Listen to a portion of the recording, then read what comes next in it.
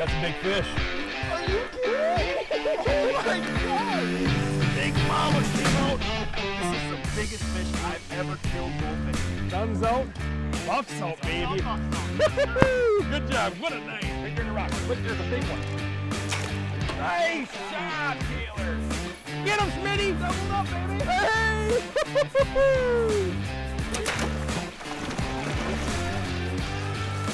Good shot, man. There we go. We got two of them now. He's a good gator. He's a monster. That's a good gator.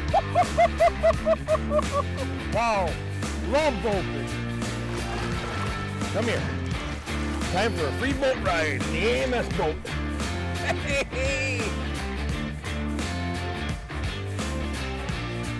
Hey everybody. Welcome. The Bowfishing Buzz podcast presented by AMS Bowfishing and Megamouth Bowfishing as well. Episode 42. 42. Welcome. It's a beautiful day here in central Wisconsin. Mm-hmm. It's our first podcast of the month of August. Yeah, I can't believe it's August already. Isn't that crazy? You were already set and ready to go, but I kind of feel guilty. I got food plots I got to get planted. I'm all jacked up today because I had like 3 big cups of coffee already this morning, some Black Rifle You coffee. have been drinking that a lot. That's man. been all day. That's been coffee in there? I got water in here now, but this morning it was all, I had 3 days of Black Rifle coffee. Ooh, Oh my yummy, gosh. yummy in my tummy. That is good. That is I'm very all jacked good. up on Black Rifle coffee, not Mountain Dew, like in Talladega Nights. I'm all jacked up on Mountain I'm Dew. jacked up on Mountain Dew.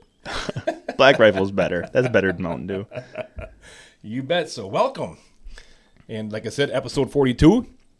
Don't forget, you can also check out the video podcast on the AMS YouTube channel, or you can find them also on Carbon TV. And speaking of Carbon TV, Schmitty, Yep. I got an email last week from Carbon TV, and I could not believe it when I saw it. I was when you told me, I was very surprised as well. Absolutely. And the only reason that we got this email is because of all of you, the fans out there who go to Carbon TV and watch our bowfishing episodes. Thank you so much for that, because we got an email last week, Derek, that our show was the top 4 for most viewed of the month of July. There's a lot of shows on Carbon TV, Schmitty. Like, I would say hundreds. Hundreds. Yeah, hundreds of shows. And I guess they liked watching the old rednecks doing a little bow fishing, Like baby. watching the old rednecks stick and fish. And I think what's really cool about that is we started that in April. Mm-hmm. I think, right?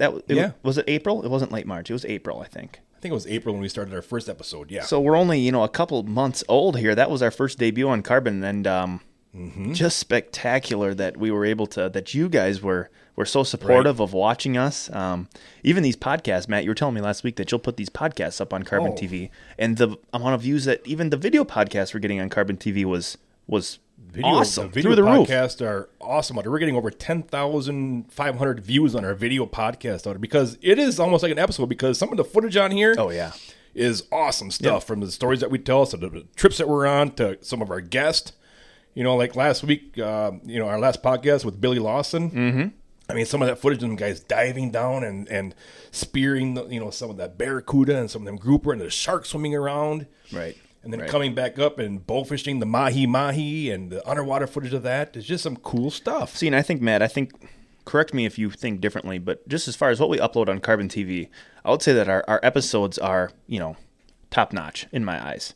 They are the highlights of a trip or multiple trips. We had the one where you had Mara was down there. Macy and Mara were down there when they were real young, and then we had Mara back more recently down there, and that was a really cool one. But those are like the highlights, the awesome footage, the learning points. And then to me, it seems like these podcasts are just a little bit more of a deeper dive.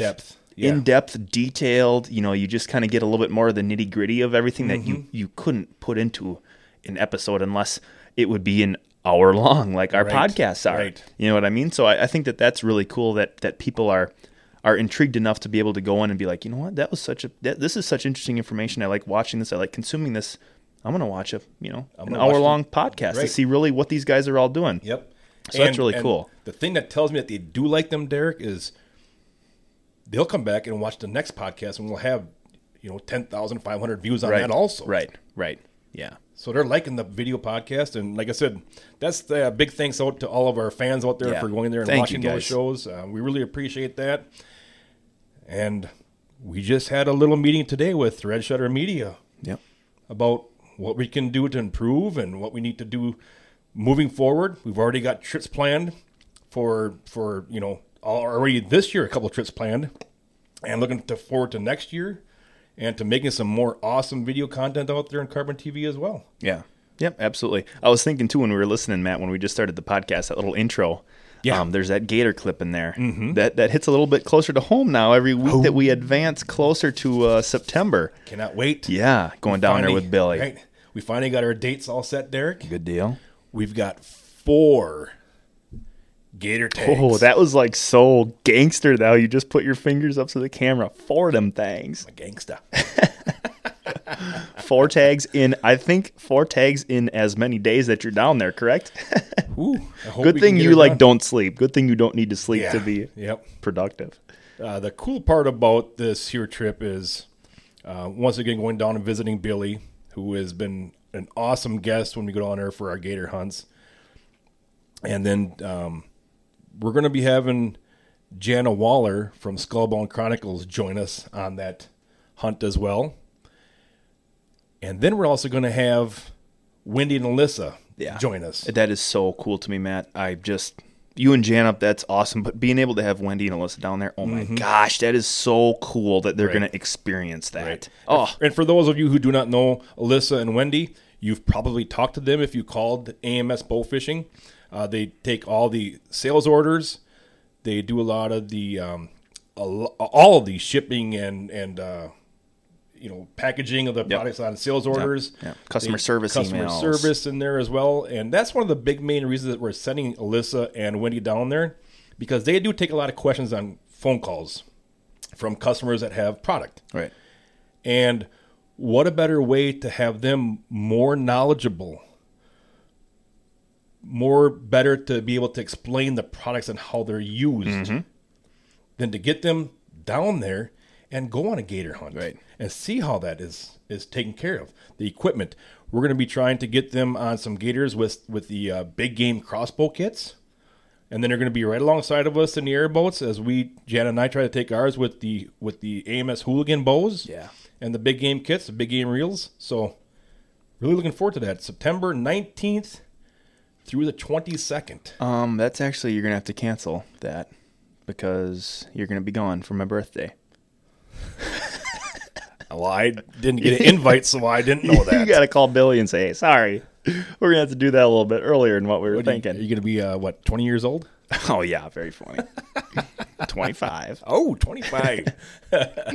Yep. So, yeah, looking forward to that. It's going to be a good show. Yeah, that'll be very cool. And Wendy and Alyssa, just from taking years of phone calls, talking to people about bow fishing, knowing the product, shipping it out, they know so much about it already. Right. And just to expose them to the up-close and personal experience that I've never experienced, but I can only assume to be the most adrenaline-packed, crazy, awesome, blood-pumping situation that would be hunting a gator with a bow and arrow. I can't wait to A, see some footage of them, and B, just to hear their stories that they bring back. I can't wait to see the look on their face to take that all and experience all that, because it's awesome. Yeah. I mean, it's something that you don't do every day. Yeah. Go shoot a gator. Right. Yeah. Down in the Florida swamps. It's awesome. That's cool. That's very cool. It's awesome. So I guess let's get things rolling here, Schmitty. Yeah. The BAA Worlds was held down in Louisiana. Yes, it was. A couple weekends ago. And not surprised at who won. I was just going to say that. The Big 20. This is their 4th World's Championship. This is their 4th. Team TKO and Tommy Woods and his crew, they're top notch. There ain't nothing. What else can you say? They're They're the top ones at every tournament that you go to. I know when I used to shoot in tournaments and when you would be competing against Tommy and his team there, you would always you wanted to be close to them, or you wanted to see how you compared to them after weigh-ins the next day. Yeah. Because that's how you kind of compared yourself, was to the top of the top. Right. The best of the best, So in first place in the Worlds, Team TKO, Captain Tommy Woods, weighing in 709.1 pounds. That's an average of 35.4 pounds of fish right there. So good job to you guys. Yeah. Do you know, Matt, what did they mostly weigh in? Do you know, species-wise? You were only allowed, I believe, to weigh in the Big 20. You were only allowed to weigh in 2 gator gar. Oh, so they had silvers and stuff like that also. Some grass carp, I'm sure. Yeah. Yep. Cool. Cool. All right. So second place, Team Blowin' Money Bowfishing. That's a perfect name. It is Blowin' Money Bowfishing. Captain Andrew Cheatham with a weight 656.4 pounds. I mean, second place at that. That is fantastic. So good job, Team Blowin' Money Bowfishing. Absolutely. Coming in third was Southern Style of Bounty Hunters. Captain Alan Yater, 636.15 pounds. And fourth place, team name, real original on this one. No, nothing flashy about this team name. Nope. Matt and Colin was the team name. Matt is the captain. Matt Rigsby is the captain. Fourth place, 620.75 pounds. Nice job. And coming in fifth place, Marsh Reapers Bowfishing, Dwayne Hodge, weighing 598.3 pounds. And sixth place, Team Dusty Addicts, Captain Dustin Watkins, weight of 583.55 pounds. Nice shooting. And coming in seventh, Shafton Fatties. Nice. James Hopkins, weighing in 554.95 pounds. And then we have, 1, 2, 3, 4, 5, 6, 7, eighth. Eighth place, Mountain Men. James Yerolem of Team Mountain Men, 535.3 pounds. Nice. Yeah. Nice. So that was a nice payout there for Tommy and his crew. And once again, they're the top of the top right there. I just want to say this too, Matt. The first time I met Tommy was when I went down with you. You shot in the Bass Pro tournament, and I was running a booth down there that we had set up. I forget if it was in Springfield. I'm not sure where it was. And I remember Tommy came by the booth. And very, very successful bull fisherman Tommy is. Yep. Okay. And I just remember talking to him. I don't know if we were talking about bull fishing or the product. And I'll be honest with you, at 6 years ago when I was down there, I had no idea who he was. I didn't know who Tommy Woods was. And I remember you came over to me and you said, "You know who that was?" I said, "No." He said, "That's Tommy Woods." So that's cool to me that he didn't come across as someone who knows what, that he's a know-it-all, that he's the best at what he does, whatever, even though he totally has the portfolio to do so if he would want to. He just seemed like a totally average, nice guy. So I just wanted to mention that about Tommy. He's a great guy too. Super guy. Yep.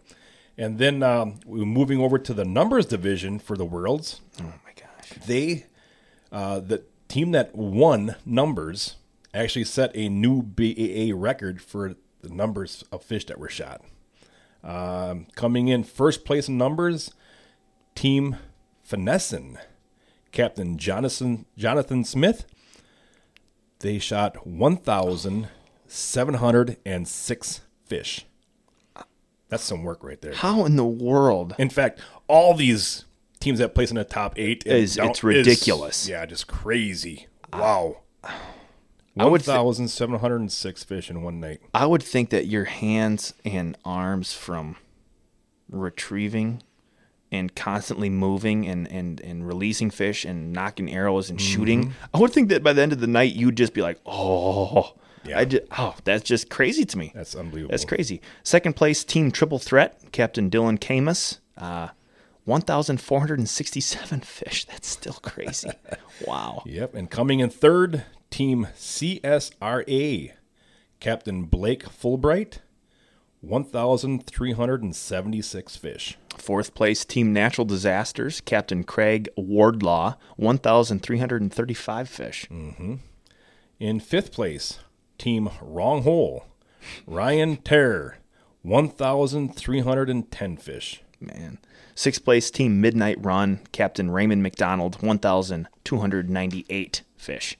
And coming in 7th, Team Good Company, Captain Laramie Barber, 1,249 fish. Yep. And 8th place, Team Nobody Knows, Captain Will Larson, 953 fish. Yep. So congratulations to the teams in the numbers and also in the Big 20. Yeah. And, of course, all the teams that competed this year in the Worlds. There was a total of 73 boats that competed this year. And from what I heard, Derek, Alan Yater and his crew did an outstanding job of running this tournament. Good. They raised a lot of good money for payouts. Everything was good down there. But, yeah, from what I heard is it was an awesome tournament, run very well, and that's always great to hear. Yeah, that's all you can ask for. Mm-hmm. That's perfect. Mm-hmm. Just before we move on from that, Matt, I don't know if you'll be able to remember these numbers off the top of your head. What is your biggest Big 20 haul in your bow fishing tournament career? In a tournament? In a tournament, yeah.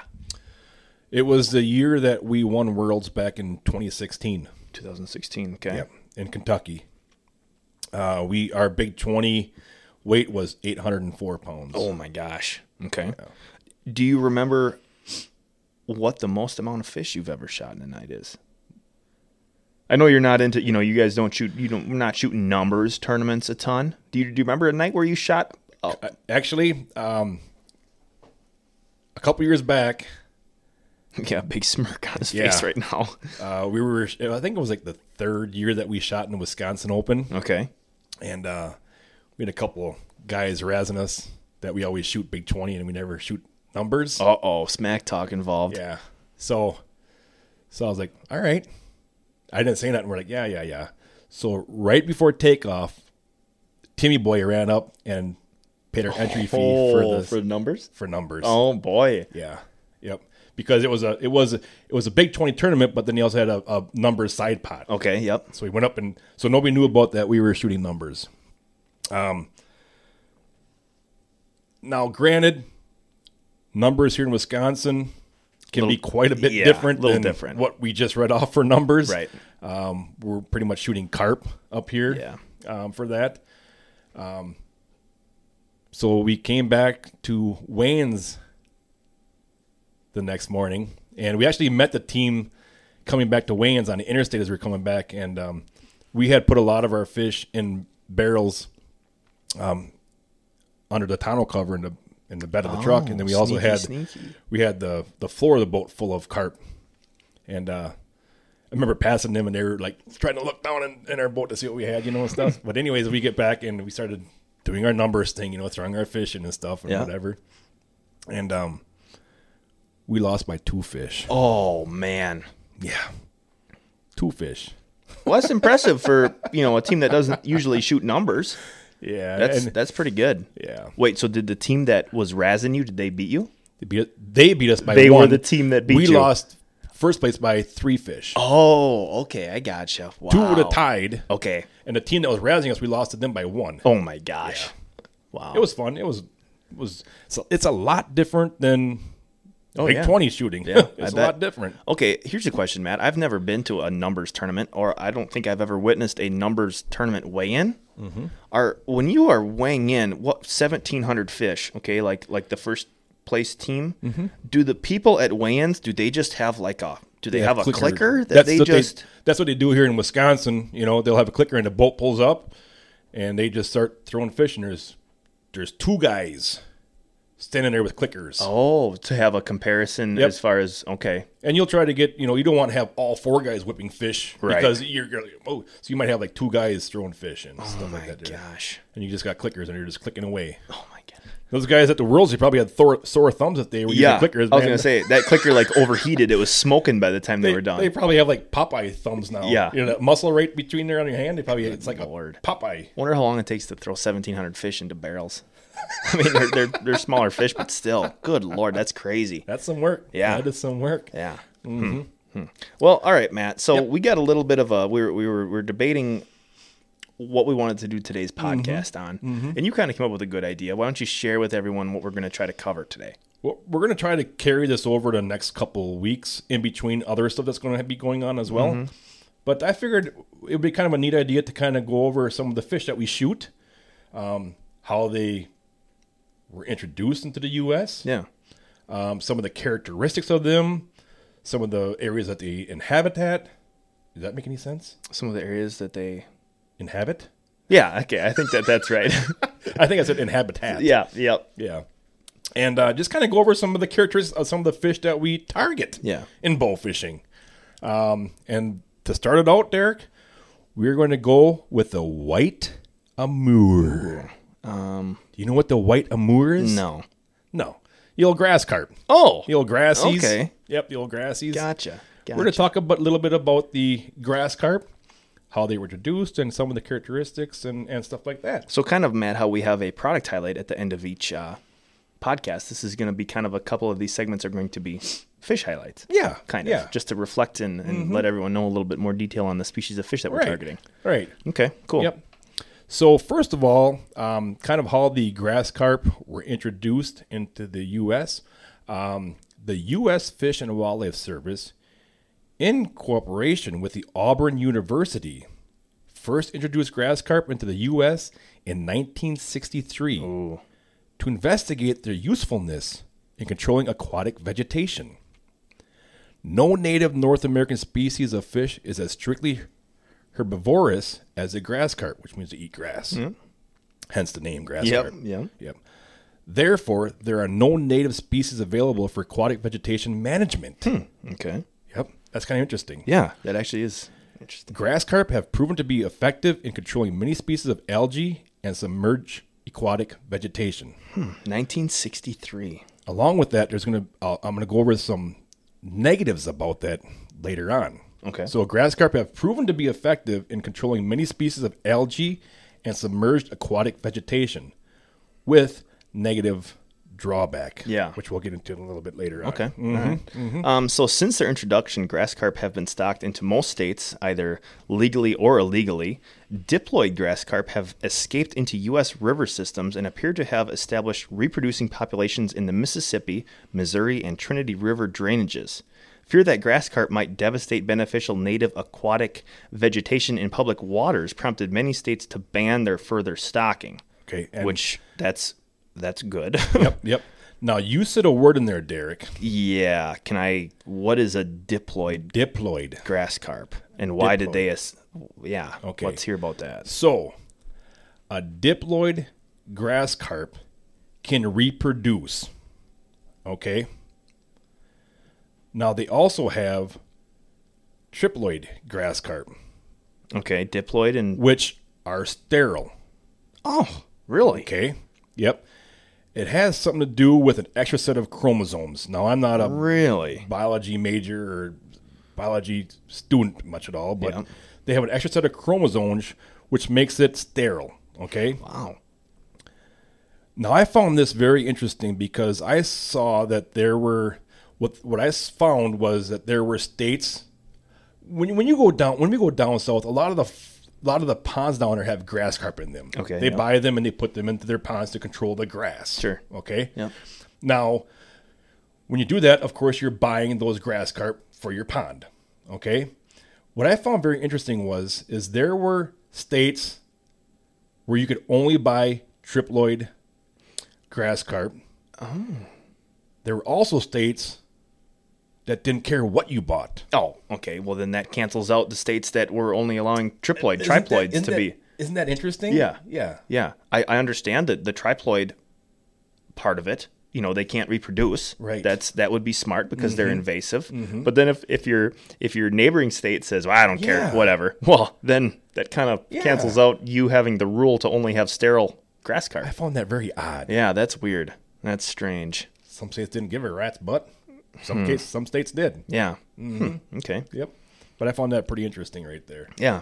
So diploid grass carp can reproduce in rivers and reduce aquatic plants important to many fish and wildlife species.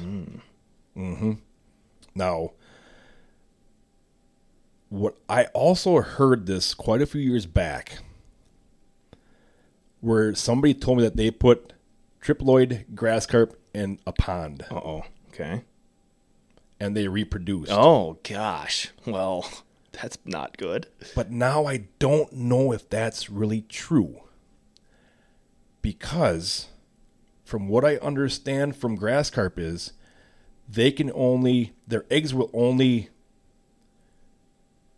hatch if they're in a river current. Okay. I see. I'm gonna touch on that a little bit in this next paragraph. Go into that, yes. So, yes. Like you said, grass carp spawn naturally only in rivers with high water flows and appropriate temperature.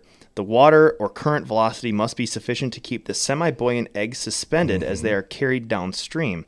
If the eggs fall to the bottom, they will succumb to siltation and low dissolved oxygen. It is estimated that the eggs must remain suspended for 20 to 40 hours. Unbelievable. Really? Mm-hmm. Huh. Mm-hmm. Which means that they may travel 30 to 110 miles depending on the water velocity before hatching. Therefore, grass carp cannot spawn in ponds. So that little bit of information is what made you wonder if the triploid reproducing was true or not. Right. But now you wonder, okay, where I heard this was taking place was in Kentucky Lake. Okay. But now there's a lot of flow in Kentucky Lake. Yeah. If they have a big rainfall and stuff gets flooded, they open those gates, there's a pretty good flow going through there. Now, say you're way on the south end of Kentucky Lake, you got a bunch of grassies, they spawn. Do those eggs possibly just get into those currents? Mm-hmm. And do they travel that far? So, So then I would assume that, say Kentucky Lake is totally stable right now. There's no flow in it right now. Just in this specific situation. Grass carp spawn or lay eggs. Those eggs will not ever hatch because there's no current. They would just simply go. So you would have to have the combination of the time of year that grassies are spawning plus some current coming through Kentucky Lake in this given situation. And then that would be how they could reproduce in a pond-like setting, even though Kentucky Lake, like you said, has current and flow. Right. And I would assume that over the years those two things could totally overlap. Right. Kentucky Lake's got current. It matches up with when grassies are spawning. Pretty soon, it's like a river system somewhat, and those eggs are hatching. Now, I can see that being a lot different than your pond in the backyard. Right. Absolutely. Right. But now, you could also get floods to where those fish in your pond get out. Yeah. Right. Yeah. Look at how big heads and silvers. Right. Yeah. Yeah. So very interesting. Interesting. That's cool. That's cool. Young grass carp, less than 3 pounds, prefer soft vegetation and consume species such as duckweeds, filamentous algae, and chara. Ooh, doesn't that sound delicious? Yummy. Want to have a little chara? I was actually chara tonight for supper, buddy? Duckweed sounded good to me. Duckweeds. The most preferred plants are succulent and low fiber. As carp grow, more plant species and less succulent ones are added to the diet. This is pretty cool right here. Grass carp have pharyngeal teeth, and that means in the throat. What? Oh my gosh. Yes. These pharyngeal teeth are in 2 rows and enable the grass carp to cut and shred the vegetation as it consumes. Wow, such an advanced species here. It is. That's actually pretty cool. Pharyngeal teeth, which is in the throat. Yeah. So then, in essence, the worst grass carp, as far as what it could do to the body of water that it is in, is the biggest one possible. Yeah. The bigger they get, the more plants that they can consume, I'm guessing, and digest. So then, maybe, I don't know what the ratio would be, but one 60-pounder could be doing the same amount of damage as 6 10-pounders. Right. Type of deal. Right. Okay. Huh. Cool. Grass carp have been found in Lake Ontario, Lake Erie, and Lake Michigan, although it's uncertain how many there are or how widely they have spread. U.S. and Canadian researchers said at least some of them are reproducing.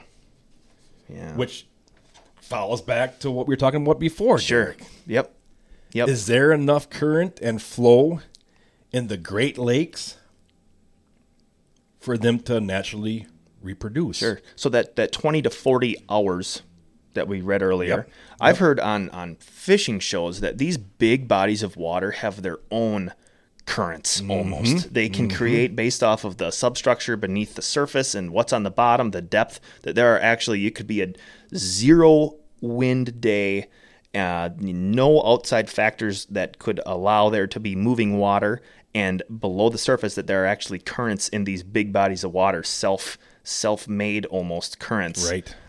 That would make me believe, based off of the information that we've read, that some of them are reproducing, or at least a small amount of the eggs that were laid are finding their way into a current stream and being able to hatch. Right. Right. Wow, that's Pretty neat interesting. little species here. Yeah, that is cool. Now, an ecosystem that has grass carp will change in several ways if the aquatic vegetation is eliminated. Phytoplankton, which is small floating aquatic plants, will increase and cause a decrease in water clarity. Fish species that are reliant on vegetation will decline and may be eliminated from the ecosystem. And species that feed on phytoplankton will increase in number. Now, a lot of the negative on the grass carp is over time, they can completely wipe out the weeds in certain bodies of water. Yeah. Now, a lot of the native species rely on those weeds. Yeah, right. For cover, for spawning. Yeah. Your smaller fry rely on that to escape predators. Yep, protect themselves. One thing that I found that was really interesting, Derek, was I was watching one of the old Campbell's Challenge videos from 15, 14 years ago. Okay. Yeah. All right. Yeah. They were bow fishing on Kentucky Lake. All right. And it was Team River's Edge. Okay. And they were always known for getting grass carp. Okay. In these challenges. They were always a team to watch for that. And I remember watching that footage, Derek, and it was on Kentucky Lake. I bet I know what you're going to say. And they were back in some of them bays, and that water was just crystal clear, just gorgeous. Really? And that hydrilla and those weeds coming up were just, they were like in like 5-6 feet of water, and those weeds were just like timber down below, coming up in weeds. And they were shooting those big, fat, giant grassies. It's not like that anymore. Yeah. Yeah. It's not like that anymore. You go back into those bays right now, there's no weeds anywhere. Yeah. Right. There's nothing. Yeah. Yeah. Those, like, just from thinking back when we were down in Kentucky earlier this year, like, these fish are relating to bushes growing in the water, a bush or a submerged tree branch or, stuff like that. It's not necessarily weedy type plant growth that they're relating to anymore. Right. And speaking of that, Derek, I think it was in 2016 or 17, Timothy and I were down in Kentucky. First, we were in Indiana for the Jared Ashmore we were in Indiana for the Archery Camps USA with the kids. Yep. And then we went up to Kentucky for the Jared Ashmore, but we had a couple of days in between there. So we went out on Kentucky Lake, and we went back into some bays on a Sunday, and we were shooting grassies, and they were pretty abundant. Okay. They're all over the place. We went back the next day to do some more filming, and we hooked up with Dennis Red and came out with this. And like I said, there's no grass back there anymore. How we found these grassies is you would see a dust cloud in like 2 feet of water, 3 feet of water. You see a dust cloud. Yeah. And what they were doing is they were feeding on the bottom. Snails, crustaceans, stuff like that. Sure. Kind of like a carp when you see a cloud. A carp is feeding up and down. Mm-hmm. And we like sneak up in there and get closer and closer. And pretty soon you could see just a little bit of his tail on the top of that dust cloud. And that's how we were shooting them. So that's what they're feeding on now. And I know, these grass carp are nowhere near as heavy and as big as they were years back on Kentucky Lake when they had all this grass. Sure. So would you go as far to say, Matt, that these fish that you are shooting now are roughly the same age as Could you say that a fish that is the same age now could have been, I don't know, 15 pounds heavier 10 years ago? Possibly, because yes. they had more food Yep. to eat? Okay. Mm-hmm. A grass carp was just like a cow. Yeah, yeah. I don't know if a lot of you that have shot grass carp, you know that when you shoot a grass carp in the belly and you get him in the boat, he's flopping around in the arrow and in the barrel. It's like manure Yeah. coming out of his stomach system. Yeah. It's like manure, They have a stomach's just like a cow. Yeah. And I know a lot of the grass carp that we're seeing down there are a smaller year class. They seem to be skinny and long, kind of like a river grass carp. Sure. Now I know the further down south you get, down in that area there's more vegetation and more weeds. It's not quite as wide and as big as it is up on the more of the lake part. And there's a little more grassies and stuff like that, and they're a little bit bigger. But yeah, generally the grassies that are out there on the lake are just a little bit smaller now because they just don't have that food anymore in their systems. Yeah, that makes sense. That all lines up pretty good. Mm-hmm. What I would think too, okay, Kentucky Lake is so big, and I apologize for using Kentucky Lake for so many of these examples. You could take any big body of water down south. What is the number one sought after game fish down there?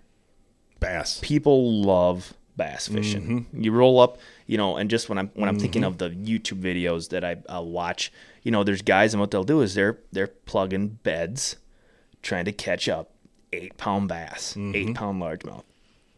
I would think that, like we read about how that can affect native game fish, I would think that over time, and I don't think this, I know this, that over time the lack of weeds to a point now that the grassies don't even have a ton to eat anymore. Mm-hmm. Well, think of what that's done over the last 10 years to the bass fishing down there. Absolutely. I mean, good Lord, you'd be crazy not to think that doesn't have some kind of effect on the reproduction of bass. Yep. Mm-hmm. All that habitat gone. Mm-hmm. I mean, they're cute little fish, but they are destroyers. Right. They're bad news. And a lot of you remember Lake Gunnersville. Yeah. Alabama was like the premier spot for your giant grassies and stuff like that. And you don't really hear much about Lake Gunnersville anymore.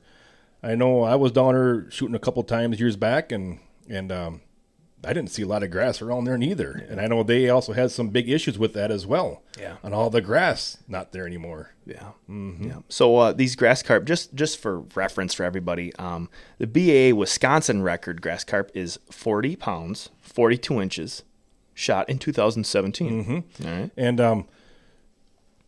we just started having up here in Wisconsin. I think we just started getting records on grass carp like 4 years ago, when we started shooting some here and there. Yeah. And like the first one, that was a state record was in the 20s. Sure. Right. We just don't have a lot of them up here. Yeah. There's just not a lot of grassies up here in the river system. Yeah. Yeah. Mm-hmm. And the BAA world record grassy is 92 pounds, 51.5 inches long. Shot in 2015 by Brian Hughes in Alabama. I remember when that was shot. Man, that thing looked like a wood tick. Okay. Just looking at these numbers, Matt, I cannot believe that there is a 52-pound difference between a fish that is only 9 inches longer.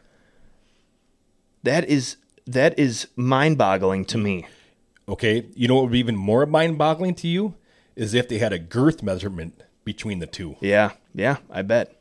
Because that 92-pounder was probably just as girthy as it was long. Yeah. It was so tight like a big old fat wood tick that was plump ready to pop. It was like if you would have stuck your finger hard into the side, it would have exploded. That thing was just crazy looking. That difference there, Matt, is almost 5 pounds an inch for how much bigger that grassy is. Think of that. An inch of a fish, 5 pounds. That's wild. That is crazy. Comparing it from 42 to 51. Right. And being 52 pounds heavier. Yeah. Wow, that is crazy. Like the head on it was this I bet big. You it looked tiny. Did it look small compared to the rest of it? The head? Yeah. Mm-hmm. Yeah. Mm-hmm. It was really interesting. Do you know what body of water that 92-pounder was shot on? Mm-hmm. Okay. Are we not going to share that? I'd prefer not. Okay, that's fine. I was just curious if you knew. Do you know the Wisconsin one? Yeah, that's Mississippi River. Okay, yeah. Gotcha. Yeah, that's the only place that we have. Yeah. Mm-hmm. Yep. Although one was shot in an inland lake in Wisconsin by a bow fisher. Really? Yeah. And it was given to the DNR, and they studied it and looked it over, and it came to the conclusion that it was a triploid. Okay. Yeah. And they figured somebody just released it in there. Really? Yeah. Wow. Wow. Someone just released it, and it ends up being a big old record. That's crazy. That's crazy. There's some interesting little facts, I guess, on the grass carp, white Amur. They got cool teeth in their throat. I'm gonna have to. I wonder if next time we shoot one, I'm gonna stick my hand down their throat and see if I can feel some. We should try to cut one out, maybe. Yeah, that is cool. I never really looked at that or thought about that. And on a side note, on the grass carp, they are very good to eat as well. Yeah. Very good to eat. You've had grassy, Matt? Mm-hmm. Okay. They had grass carp at the Bass Pro US Open this year. Yeah, they did. That little booth. They had buffalo bites and grass carp and gar. And they were fantastic. Little fried up little fish bites. Yep. Yeah, they were very good. Very good. Very good. So if you ever shoot one, man, flay it up and try it. Probably going to be best eaters when they're in that probably 20-pound range versus a 92-pounder. Right. I think that's pretty much universal, Matt. Yeah, you know how the best eater walleye is a legal 15-inch fish up to 18 typically is what I'm looking for. And the bigger they get, the more you'd want to put that fish back. Not in this case, but yeah. So on to our product highlight, Matt. And you know what I just remembered? What do you remember? I was so engrossed in learning about grass carp and everything that I dropped the ball. Oh, geez. You know what I'm going to say, don't you? Quote of the day. There's no quote today. I didn't think of a quote. Well, you're going to actually talk about one of your grass carp moments. Oh, yes. I actually would love to do that. Okay, go ahead, Schmitty. Because I remember, and it was probably, I started working here in 2015, okay? 7 years. Were you 15 years old? Almost. I was 17 years old. Okay. 16 going on 17 years old. And I worked for a while, I probably worked here for 2 years before I started to go on the trips and whatnot with you, starting to do some filming and stuff. And I remember we were down in Tennessee, was where I first saw my first grass carp in person. We were in Tennessee. I was filming you and Al Brusky. Yep. I will keep the name of that body of water a secret, but that's where we were. We were in the state of Tennessee, okay? Yep. And I remember being up on the platform. I was the cameraman on that trip, filming and everything. And this was my first filming trip that I had ever been on. I know what you're going to say. And we were shooting some carp and everything. And it was so cool. It was really neat. And I remember seeing a big, and when you're up on the platform, for those of you that don't know, we have a filming platform on our bow fishing boat that allows the cameraman to be up above, to get that over the shoulder shot. You can actually see a lot more even than the shooter does, just because you have such a better angle looking down into the water. And I remember we rolled up in this little area. I'm up top and I look up and there is, that's not a 10-pound carp. That is a big fish. And it came out to the middle of the boat, and I remember, I don't know, we'd have to look at the footage, but I was so worried about getting that on film. I'm guessing the camera was probably it was tremoring a little bit because I was trying so hard to hold it still to get it. And it was that Z5 camera, so you got to roll that zoom and make sure everything's in focus and everything, that old camera. But I remember that being so cool. And we got the shot, and you guys turned around and did your whole deal. And I remember thinking to myself, oh my gosh, I've seen these videos, these DVDs, how long? And now I'm actually the person that's filming it. It was actually really cool. Yeah. So I remember that. And then later on in the night, the fishing slowed down. And you yelled up, you said, well, Schmitty, you want to come down and shoot for a bit? See if you can't shoot something? Oh, yep. That sounds good to me. I probably didn't have a bow in my hands for 10 minutes, maybe. And we're rolling along, and you were next to me, and I didn't see the fish right away, and you pointed out, and I don't know what right there. And I looked down, and it probably has grown a little bit over the years, as every big fish does. And I remember looking down and for a couple seconds, not drawing my bow back and just looking at this fish in awe right in front of me. And finally I'm like, okay, what am I it's look at this fish. And I draw back and I, airmailed it. Didn't hit the fish at all. And, So I'm like, okay, I filmed these guys missing and whatnot. So I didn't think it was that big of a deal. So we're going along, whatever. And I remember you asked me, you said, Derek, do you know how big that fish was? I said, no. I said, I don't have a clue. I have no idea. At that point, I couldn't gauge a fish size-wise. I knew it was a bigger fish. Yeah. And I remember you saying, oh, okay, yeah, that 60-pound grassy. That was probably a 60-pound grassy.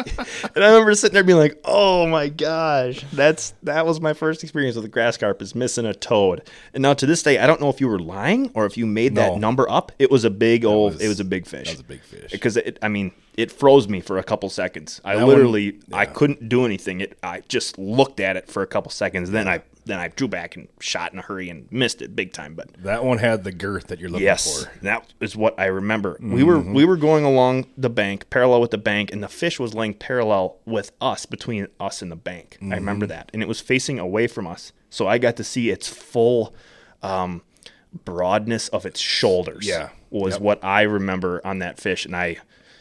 And then when it turned and swam out in front of us, that's when you could see even more how deep the belly was on. And that's where they get all their weight. Yeah. In that.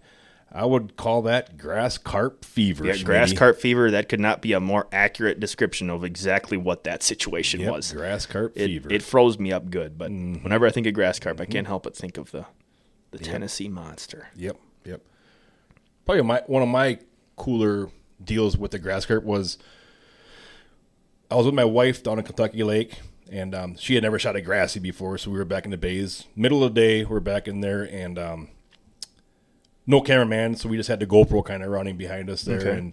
And I remember you could see that grass carp up in the shallows there, and we got close as we could there, and we both shot, and I hit it, and it went tearing out. I always call them the torpedoes of the shallows. Oh, yeah, very appropriate. Went flying out of the shallows there and out towards the flats and a little bit deeper water. I remember we chased that grassy down. We chased him down. And my wife, once we got it up, she made an awesome backup shot into that. Oh, cool. We got it in the boat and took some awesome pictures. It was like a 40-pounder. Nice. But it was just a neat deal to have my wife, experience. Like I said, she's never shot she shot some grassies on that day, but that was just a neat one because we chased it down. We got it all on video from the GoPro. And it was just a neat little fun deal. Yeah. It was a lot of fun. Yeah.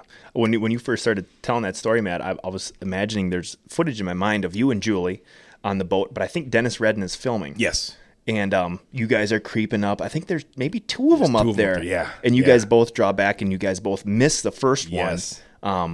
And Dennis, I remember him whispering, he says, "Oh, he's still up there. He's up there by the front of that bush. Yeah. By the front of that bush. And you sent that arrow had to have like, that was a long shot, and you ended up getting them. Yeah. That was the footage I thought you were going to say, but yeah, that's cool. You and Julie sneaking up on one. That's pretty neat. That's a neat deal. So yeah, I think we did a pretty good job here, Matt, just covering some of the basics of grass carp, the history of it. And like I said, and next time we'll do a different species down the road sometime, and between different other podcasts and stuff like that. They're just a little fish history and some of the fishies that we chase. And we'll share some, just little stories about some of the interesting little stories that we've had with these fish.